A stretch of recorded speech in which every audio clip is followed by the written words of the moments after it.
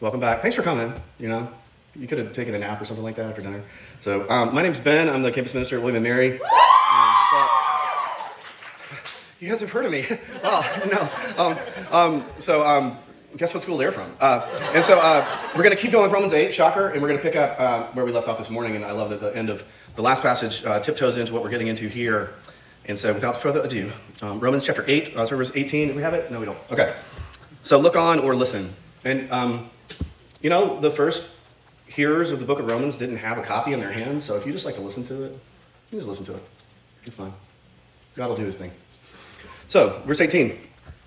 For I consider that the sufferings of this present time are not worth comparing with the glory that is to be revealed to us.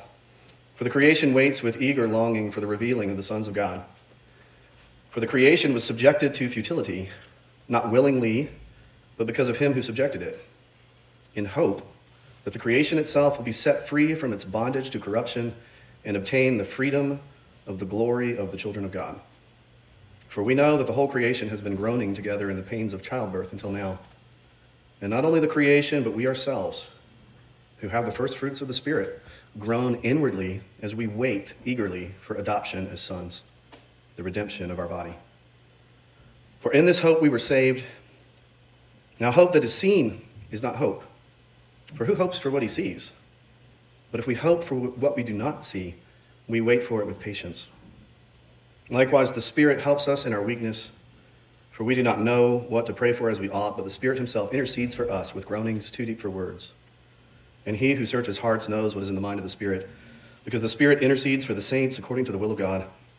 And we know that for those who love God, all things work together for good, for those who are called according to his purpose. For those whom he foreknew, he also predestined to be conformed to the image of his Son, in order that he might be the firstborn among many brothers. And those whom he predestined, he also called. And those whom he called, he also justified. And those whom he justified, he also glorified. That's a lot. We need some help. Let's pray. Lord God, be with us.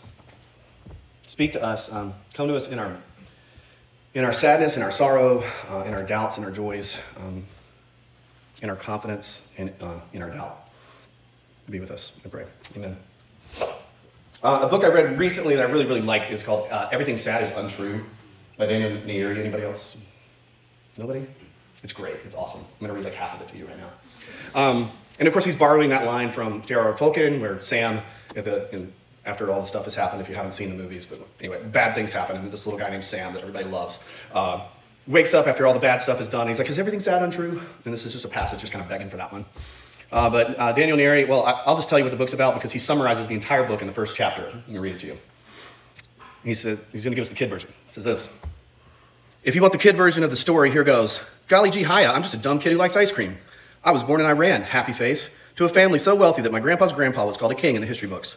There was murder and intrigue and Ferris wheels in the desert and a house full of swans and sapphire blue river and a chest full of gold coins. We'll get to all that. Then my mom got caught up helping the underground church and got a fatwa on her head, which means the government wanted her dead. Oh, no face. We had to sneak out of the country, but my daddy stayed behind. Disappointed face. Maybe not even all that surprised face.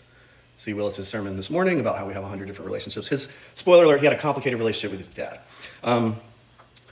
We were guests of the Prince of Abu Dhabi for 3 hours and then homeless. And there I cut my head open and they sewed it back together. And then we went to a refugee camp in Italy where I became a great thief until we got asylum in Oklahoma, where we tried to act normal. Raised eyebrow face like you wouldn't believe it. I think I skipped the part where my grandmother tried to assassinate her husband, failed, and was exiled instead.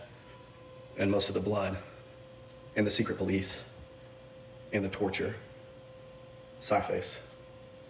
Listen. The quick version of this story is useless. Let's agree to have a complicated conversation. It's a really good book. Everything Sad Comes Untrue. That's the title, so hang in there. Parentheses, a true story. It's his memoir. I love that line. Let's agree to have a complicated conversation. This passage is about suffering and sorrow. And I want to ask the same thing that Daniel asks his reader, gentle reader, he often calls us. Can we agree to have a complicated conversation? And I think that needs to be said because I think that we tend to either be naive and think things are going to work out just fine, and life should be great, particularly if you're a Christian, according to all the great things that we just read in the first half of this chapter. Or we get cynical and bitter and jaded. And the reality is that life is complicated and suffering is complicated. And I wanted to reference that book because if you didn't pick up on it, he had a life full of a lot of suffering, but it's a life of suffering that he looks back on with a whole lot of hope, which is what this passage is really about. And so I think Romans 8 here, we tend to take verse 18, which is like, the suffering now is not worth comparing with the glory to come, and verse 28, which is like the most abused verse maybe in the entire Bible, God works all things together for good. And we want to take those verses and kind of wrap saran wrap on everything that comes in between. Just kind of cover it up, and you put something that you've wrapped too many times in saran wrap in the fridge, and you don't even know what's inside there anymore. And we tend to do that with those verses, and we actually miss the point of why Paul thought we needed to know it. Why he wanted to tell us all that great theology in the first place. And it's so much more powerful and so much better than our naive spiritualizing or our cynical nihilism. So, and yet we only have about half an hour here before you start falling asleep. So it's a complicated conversation, and this is just part of it, and you're going to continue it in a small group, okay? So I have a few points here from the passage. The first is this, and it's really obvious. I won't spend a lot of time here because you're persuaded of it already. It's just that suffering is real. Suffering is real.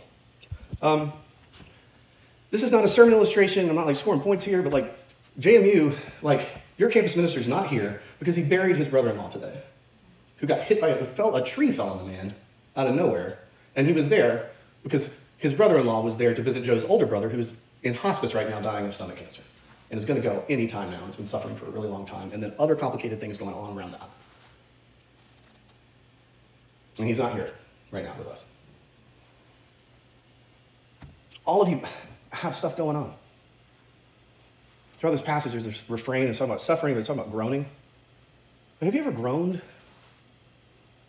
If you haven't groaned, like when you're kind of crying so hard that you can't say anything?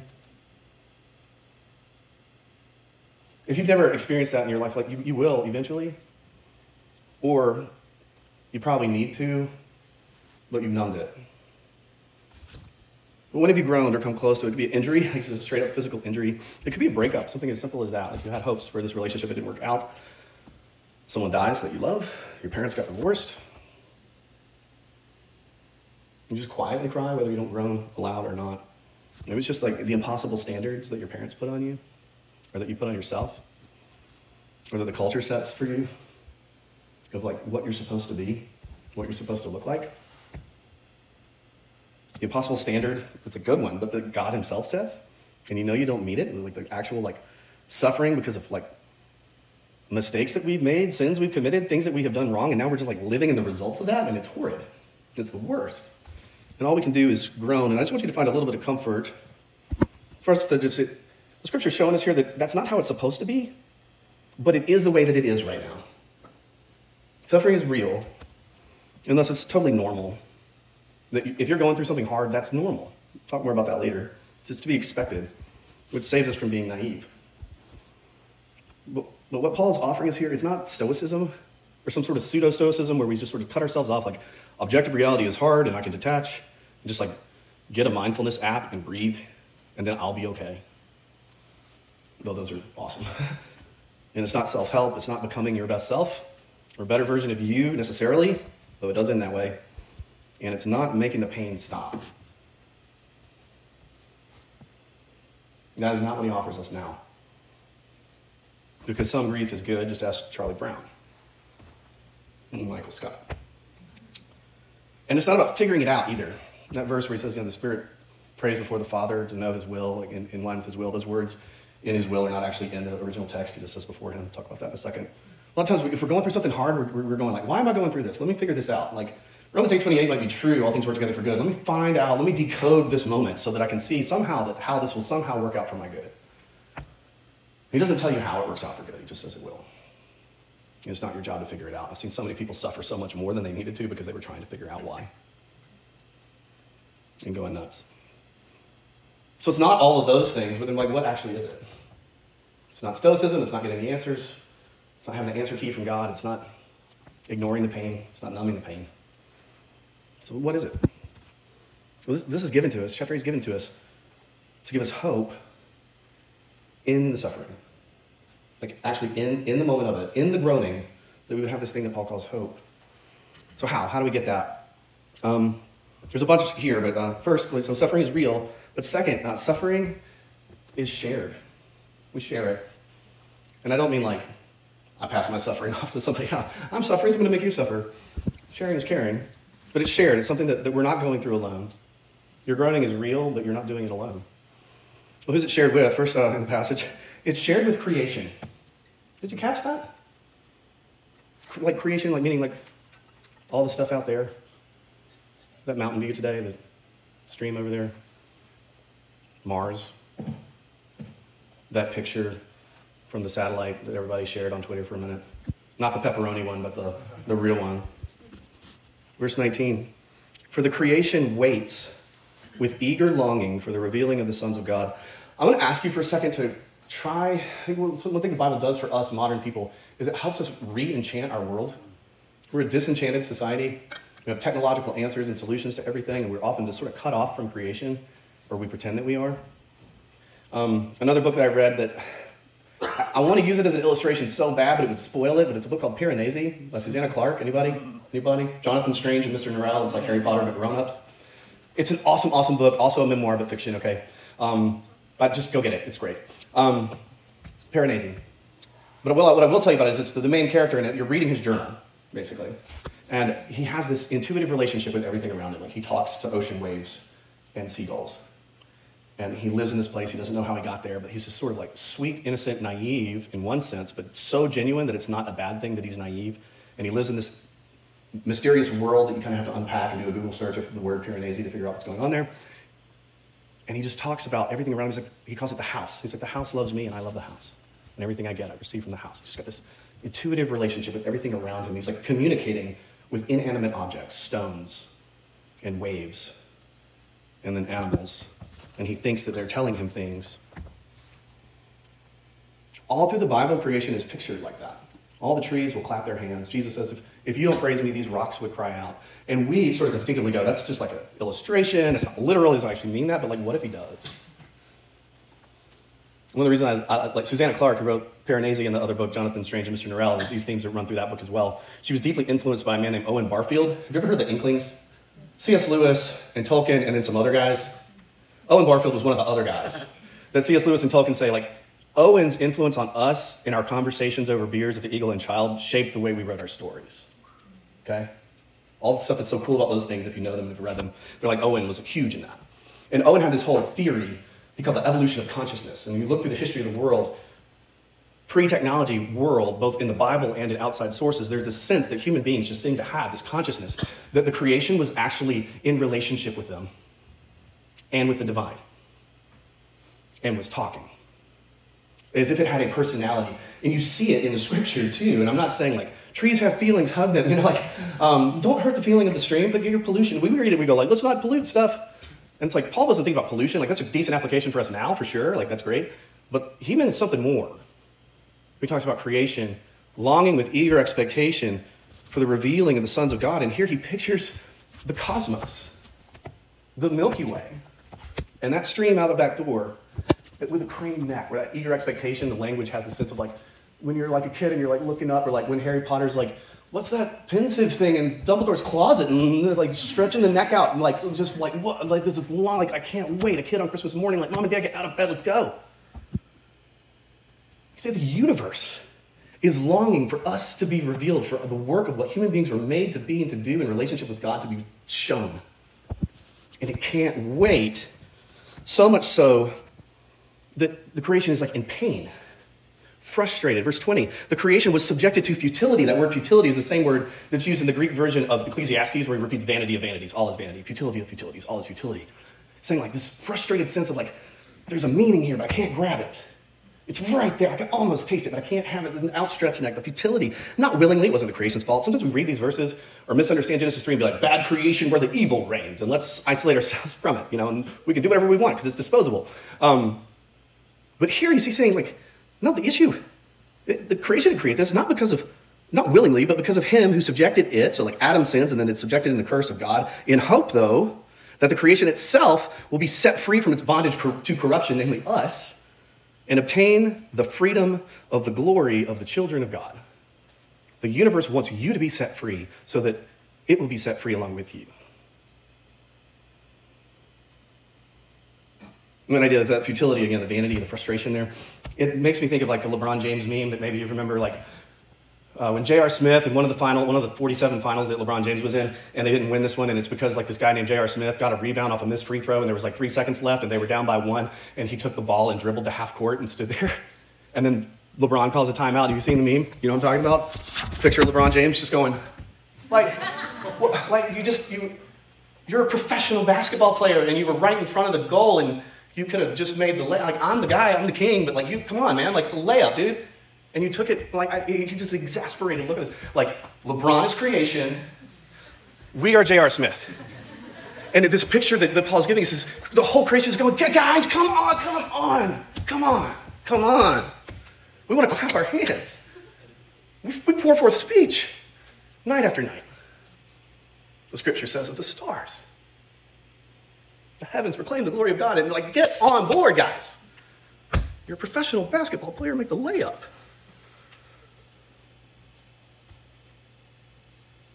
Hoping for our freedom. So the whole universe could be released from this bondage. Verse 22. For we know that the whole creation has been groaning together in the pains of childbirth until now. We heard a lot about some childbirth this morning. I won't tell you the story of my kids getting born. It's the same story. Well, one of them, like, my wife didn't get the thing in time, and it was like, have you ever seen the movie Big Fish at the beginning? And like, it's sort of this like a dad telling his son stories, and everything's sort of mythologized. And it's like the day he was born, he just like shot out of his mom down the hallway. Like the doctor drops him, and he just like shoots down this really long. That was Benjamin. He just went flying out, but it was painful. It was a lot of blood, a lot of screaming, a lot of agony, a lot of groaning. So it's not just like exasperated like this, but the creation is like intense pain for you. Not shame on you, but for you, with you. Your suffering is shared. The creation itself. Second, it's shared with each other. 23. And not only the creation, but we ourselves. And he's talking to Christians who have the first fruits of the Spirit. So he's been going on and on the last half of the chapter about how great the Spirit is, and the Spirit's with us and empowering us and making us cry out, Daddy, and all the stuff. We have that. Even us. We who have the first fruits of the Spirit groan inwardly as we wait eagerly for adoption as sons, the redemption of our bodies. Like, your suffering, your groaning, it is unique to you. Like, I'm not saying I know exactly how it feels, whatever it is that you're going through. It's unique, but you're not alone. With each other. This is why Paul will later say, weep with those who weep and mourn with those who mourn. We have tear ducts on our face and not our armpits, so that others can look in our eyes while we cry, so that we can't hide it. But we figure out very young how to do that. We were never made to. It's made to be shared with each other. Quick application here. Like, if you are struggling, and whether it's like you're in pain or chronic illness, there's some devastating thing that's happened to you, you are not alone. We believe this lie somehow that because we have the Spirit, we ought to be able to take verse 18 and verse 28 and like, we're cool. And we don't groan, we don't cry. Like, stuff's hard, but we soldier on. And we're kind of happy about it too. Because it's going to work out for good. So I'm not worried. Which is a lie. And actually not what the Bible tells us to do. Tell other people about it. And try to be the person that someone could tell that to and just know that they could. Bring it out. And whether it's like a struggle of like personal pain or whether it's something you're wrestling with just in your own mind and thoughts, especially if you were raised in the church, and you're starting to question things, man, I tell you, man, y'all's parents, if you grew up, if your parents raised you to be Christian, they're like terrified. They give all of us like thousands of dollars, all the staff and interns and campus ministers, to keep my kid a Christian, please, you know. And I'm really glad and thankful for it, and I love them. They're awesome, and let's keep it coming. But man, I hate it when somebody has been wrestling with a hard question that's just this existential crisis, whether it's a philosophical issue or a life pattern issue or a question about their sexuality or their identity, and then like down the road, and it never came out to anybody around them. Not that you got to tell me or your campus minister necessarily, but we would love for you to. We want to be that person that's safe, and if we're not, tell us why. But nothing good happens in secret, and nothing good happens alone. And I hate it when I learn after the fact and it's already done. I'm like, we could have talked about that. But there's something in the water in the church and in Christian culture that says, if you're struggling, if you're groaning, something's wrong. And so we're a little ashamed, we're embarrassed, and we don't tell people. And we think we're the only one, but we're not. Paul himself says to all of them, we ourselves who have the first fruits of the Spirit, we groan inwardly. Your suffering is shared. Maybe you could sit someone down and just say, can we agree to have a complicated conversation? Like I'm kind of going through some stuff. Verse 24. For in this hope we were saved. In reference to that, the hope he's referring to is the future redemption of our bodies. It's funny that he says that we're longing, we're eagerly awaiting our adoption as sons when he just got done telling us that we're already adopted, crying, Abba, Father.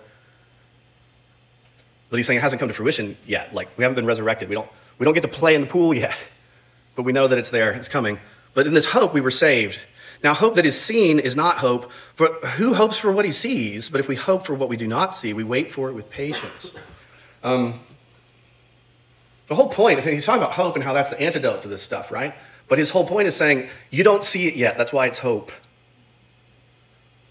Stop pretending to be happy and put together and start groaning together. Because you already are. We already are. Because the resurrection is yet to come. More on that in a minute. It's not yet arrived. And yet, it's funny, did you notice he says, we wait for it eagerly? And creation's pictured as crane in the neck. And then he says, and we wait for it with patience. Don't those feel like opposite things? How do you wait patiently and eagerly at the same time? Quick picture of that. I get to do a lot of weddings, and one of my favorite ones ever, it was actually kind of a train wreck though, but so there's a couple, the wedding itself was cool because it was bilingual, and a student in our ministry named Jenny had done a year abroad in Germany and had fallen in love with a German farm boy named Hans Martin. He was a bee farmer. So it was a German major in RUF translated the notes and stuff, and then they brushed it up, and we were there. And there's this really cool old chapel that's around the corner from her house. It's historic building, and because it was a small building, we were all supposed to come in and go up front before, and her dad was going to bring her from her driveway over, and they were going to give us the radio signal and stuff, and we're standing there, and the piano's playing up front and stuff, and then we get the signal from the back because we don't want Hans Martin to see Jenny yet, So we got to go up front. And they're go, go, go, and we go to the front, and we're standing there. Me and Hans Martin, we're up front, and our groomsmen are over here, and translators over there, and we're hanging, and they play through the song. And then they play another song, and another song, and then a song that they're not supposed to play, just Justin Bieber or something. And they just start back at the beginning and start playing all the songs again and again. And we're standing in this little chapel, and I kid you not, it's 25 minutes. We're standing there. And I'm all right. And I'm did Jenny go a German farm boy? What was I thinking? I'm not moving. I'm not going to be a bee farmer's wife. Where am I? I'm I don't, maybe this, I don't know. It's kind of, And I look over at Hans Martin. I'm his English is good. I'm hey, you okay? And the microphone picked it up. Hey, you okay? And he's she'll be here. But he's bouncing. He's eagerly patient, patiently eager. She's coming. I know her. She'll be here. And she came. That's why it's one of my favorites. The worst day of my life. That's how we long for the redemption, the resurrection of our body, in the suffering. And finally, it's shared with the Holy Spirit. We share it with each other, share it with the whole creation. It's better. Listen to this, verse 26. Likewise, the Spirit, the Holy Spirit, helps us in our weakness, because we're weak. We do not know what to pray for, as we ought. Did you know that? Especially in our suffering, we don't know. Paul wrote that, first person plural, we. A guy who wrote most of the New Testament says I don't know what to pray for. But the Spirit himself intercedes between him and God, us and God the Father, intercedes for us. Here's that word again. With groanings. Too deep for words. I read a little commentary, theologian, last name Hodge, that your campus ministers may have heard of, and he says, now, we aren't actually supposed to believe that the Spirit itself, first he calls the Spirit it, not he, anyway. 3 persons of the Trinity, Charles Hodge, not 3 its of the Trinity. Anyway, he doesn't actually not know what to say, and he doesn't actually groan. But the verse in the Bible says, but the Spirit himself, emphasis, the Spirit himself intercedes for us with groanings too deep for words. The Holy Spirit teaches you to cry, Abba, Father, from the heart. And when you are in pain and when you are suffering, he is groaning on the ground in front of the Father. Because you are. And you don't know what to say. And it's not, he's God, right? Like, this is what Hodge was worried about. Like, he's not surprised. Like, God knows what's going on, and he's never at a loss for words. Let's not think he's dumb. That's not what Paul's saying. Charles Hodge, come on. He's moaning. Not because he can't find the words, but because words are insufficient. Because the grief and the pain of this world is inexpressible apart from tears. And that God himself would do that with you and for you. He intercedes for you. He goes between, he represents you, and he takes your groaning and your total lack of words, not even knowing what you're supposed to say, and he takes that nothing and transmogrifies your prayers into something perfect, even when you're speechless. And the Father and the Spirit are so one. It says, he who searches hearts, that's God the Father. He and the Spirit are the same mind. He's like, I know that. I hear you. I got it. Let's do this. Suffering is real. Suffering is shared. It helps us have hope and perseverance. And finally, suffering has an end. Suffering has an end. And I mean the word end in two ways. One is in like the end of the book, like the end, the normal way, the way we usually use it. It will stop one day. He says it in verse 18. Not worth comparing to the glory that is to be revealed. Suffering now, it's not even worth comparing. The future glory is so great, and the suffering's going to end. And again, in verse 28, we know that for those who love God, all things work together for good for those who are called according to his purposes. In the end, it will work out for good. The suffering will stop. It's going to have a good purpose to it. But I mean it also in a second sense, which I think might even be more important. An end in the sense of the goal. Sometimes if you've ever heard the phrase, like, what is the chief end of man? What is our purpose? What is our telos? What is our goal? What is the purpose of suffering? What is it pointing to?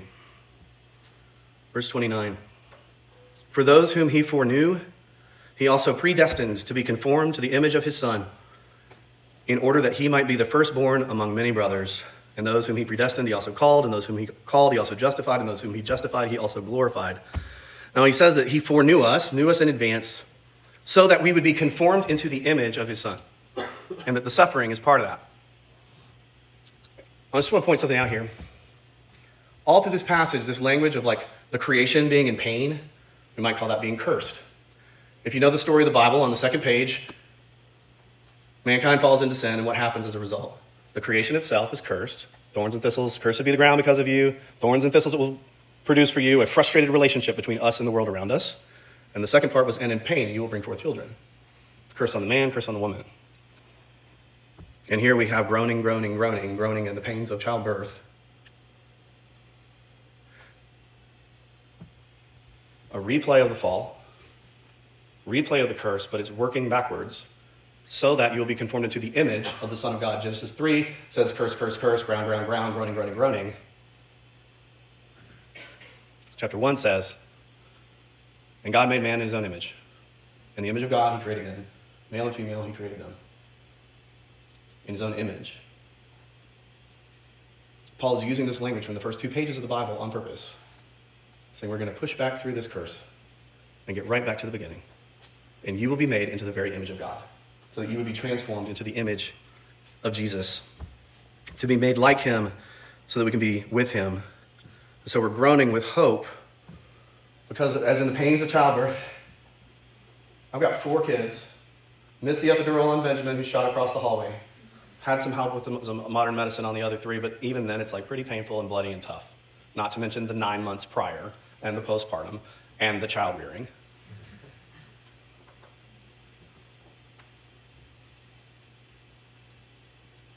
Not once has my wife ever looked at any of our kids and been like, you know what, that labor just was not worth it. We look at our children and we say, I can't say, I stood there and watched. She reached out for my hand on the Benjamin one, and the doctor was like, don't. Like, I don't need to set your fingers. As he told me afterwards, like, I didn't want to have to set your fingers after. So I've had husbands have their fingers broken. She's in a lot of pain, and she remembers that, sure. There's no comparison. That suffering was real. Intensely so, but the babies, the kids, are worth it, right? So we labor with hope. We groan with hope. And like, look, there's buckets of theology. I mean, like verse 28 and 29, I don't know that this stuff's really important. Let's just skip it. I'm kidding. There's tons of really great stuff here, but the main point is that God loves you and he's going to make good on it and that it's worth it. Everything you're going through now because of all the great stuff here. And none of it smothers the groaning or silences the groaning or makes it go away. now. But it does make it meaningful and purposeful and a little bit more bearable and a little bit more worth pushing through. I'm going to close with just a couple of things. Lord of the Rings, because I mentioned it at the beginning, and then St. Augustine. So there's this moment in the Lord of the Rings, if you don't know the story, again, Sam, who later will be like, did everything sad come untrue? But before that happened, there's this moment where he's with his best friend Frodo. If you don't know the story, they're two little guys who have like all the evil in the world and this thing that they need to destroy, and they're all by themselves. And Sam adores his friend Frodo, looks up to him, has admired him his entire life, would do anything for him, and has proven that over and over and over again. And he's watching his best friend become a shell of himself as he's being absorbed by evil. And he's miles from where they need to get to destroy this thing. And he's in this land, and he hasn't seen a green leaf in weeks and hasn't had cold water and is exhausted and is living in this like putrid stench, hot place. And he's laying down, and Frodo's like falling asleep and groaning in his sleep. And Sam's just sitting there like, I can't do this anymore. I cannot go a step further. I'm done. And then, remember the creation speaking to us, right? There, peeping among the cloud rack above a dark tor high up in the mountains, Sam saw a white star twinkle for a moment. And the beauty of it smote his heart. And he looked up out of that forsaken land, and hope returned to him. For like a shaft, clear and cold, the thought pierced him that in the end, the shadow was only a small and passing thing, that there was a light and high beauty out there forever beyond its reach. It's a shaft, clear and cold. Romans 8 is coming to you. Verse 28, verse 18, Paul is saying, here's a cold drink. It's hard right now and it's hot, but look up. There's something more out there. It's worth fighting for. It's worth continuing with. It's worth groaning now with hope and eager, patient expectation. It is worth it. It is there. It is sure. All that truckload of theology right there is just there to say, like, it's there. It's as fixed as the North Star. Foreknew, justified, called, glorified.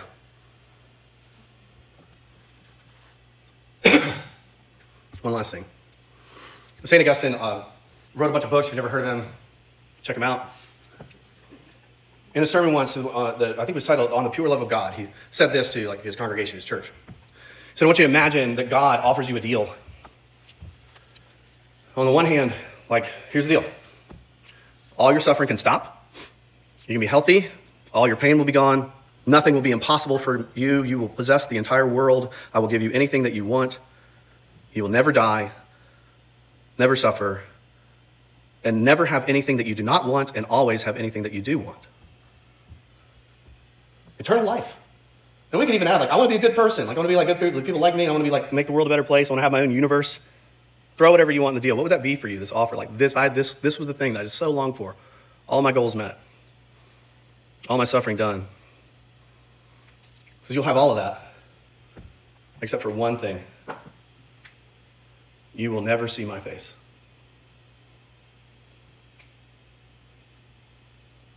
You'll never see my face. Would you take that deal? When we think about heaven, we talk about heaven. This is perfect life, everlasting, everybody's happy, no more pain and suffering. But without God's face. St. Augustine closed with this question. He said, did a chill arise in your hearts when you heard those words, you will never see my face? Did that happen to you? This no, not that. And he says this, that chill is the most precious thing in you, for it is the pure love of God.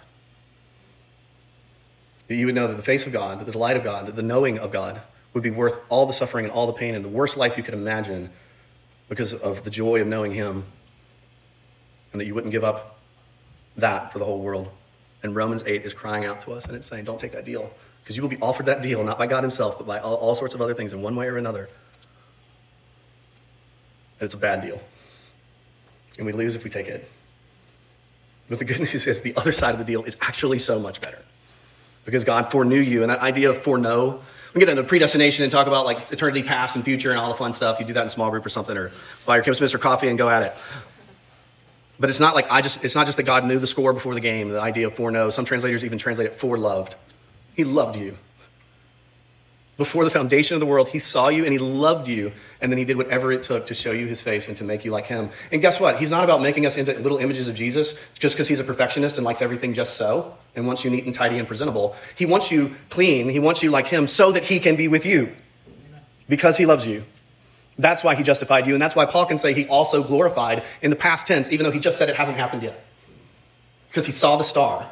And he's showing it to you. And he's saying it's worth it. Keep going. The face and the love of God are worth it. And he wants Jesus to be the firstborn, he says, among many brothers and sisters. The eternal Trinity of Father, Son, and Spirit have conspired together in Romans chapter 8, is what it is telling us, from eternity past and into the future. They've been part of this loving conspiracy to get you into their family and into their joy and into their love, because they are the greatest thing that there is. And the love of God is better than all of those things. Don't take the deal and keep pushing forward. You are not alone. You are so loved that even God himself would suffer for and with you. And even the Spirit now is interceding for you before the Father until the Father finishes his job. And the Son comes home and makes all things new. And in the words of Samwise Gamgee, everything sad becomes untrue. Let me pray. Lord God, we thank you that you are worth it. Frankly, Lord, I've kind of lost track of myself. I don't even know what to pray, but I know that you do. And so I pray that you would pray it for me and for us tonight. Amen. Please stand, we're going to sing.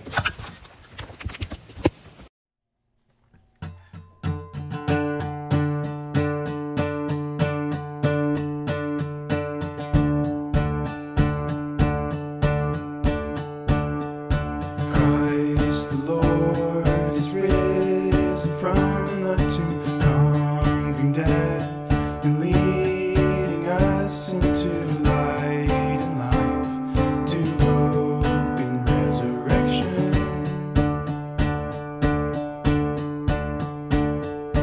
Blessed be the King that cometh, he cometh in the name of the Lord. We sing peace in heaven and glory in the highest.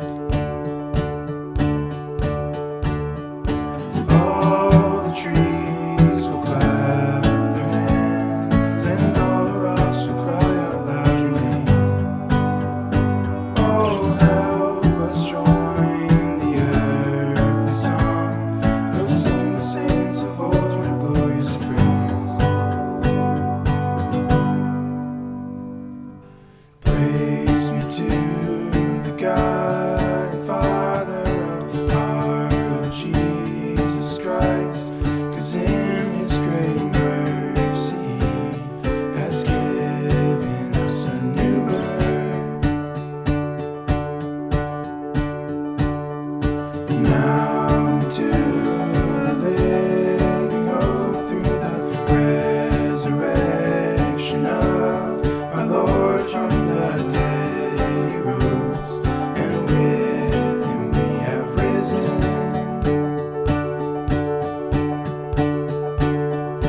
All the trees will clap their hands, and all the rocks will cry out loud your name.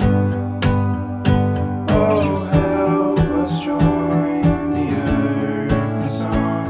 We'll sing the saints of old with glorious praise.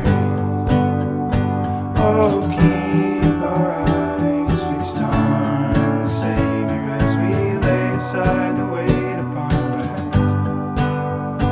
Oh, rid us of this sin which clings so closely, run with endurance to the end. Shout your amen till he comes back again. Though we can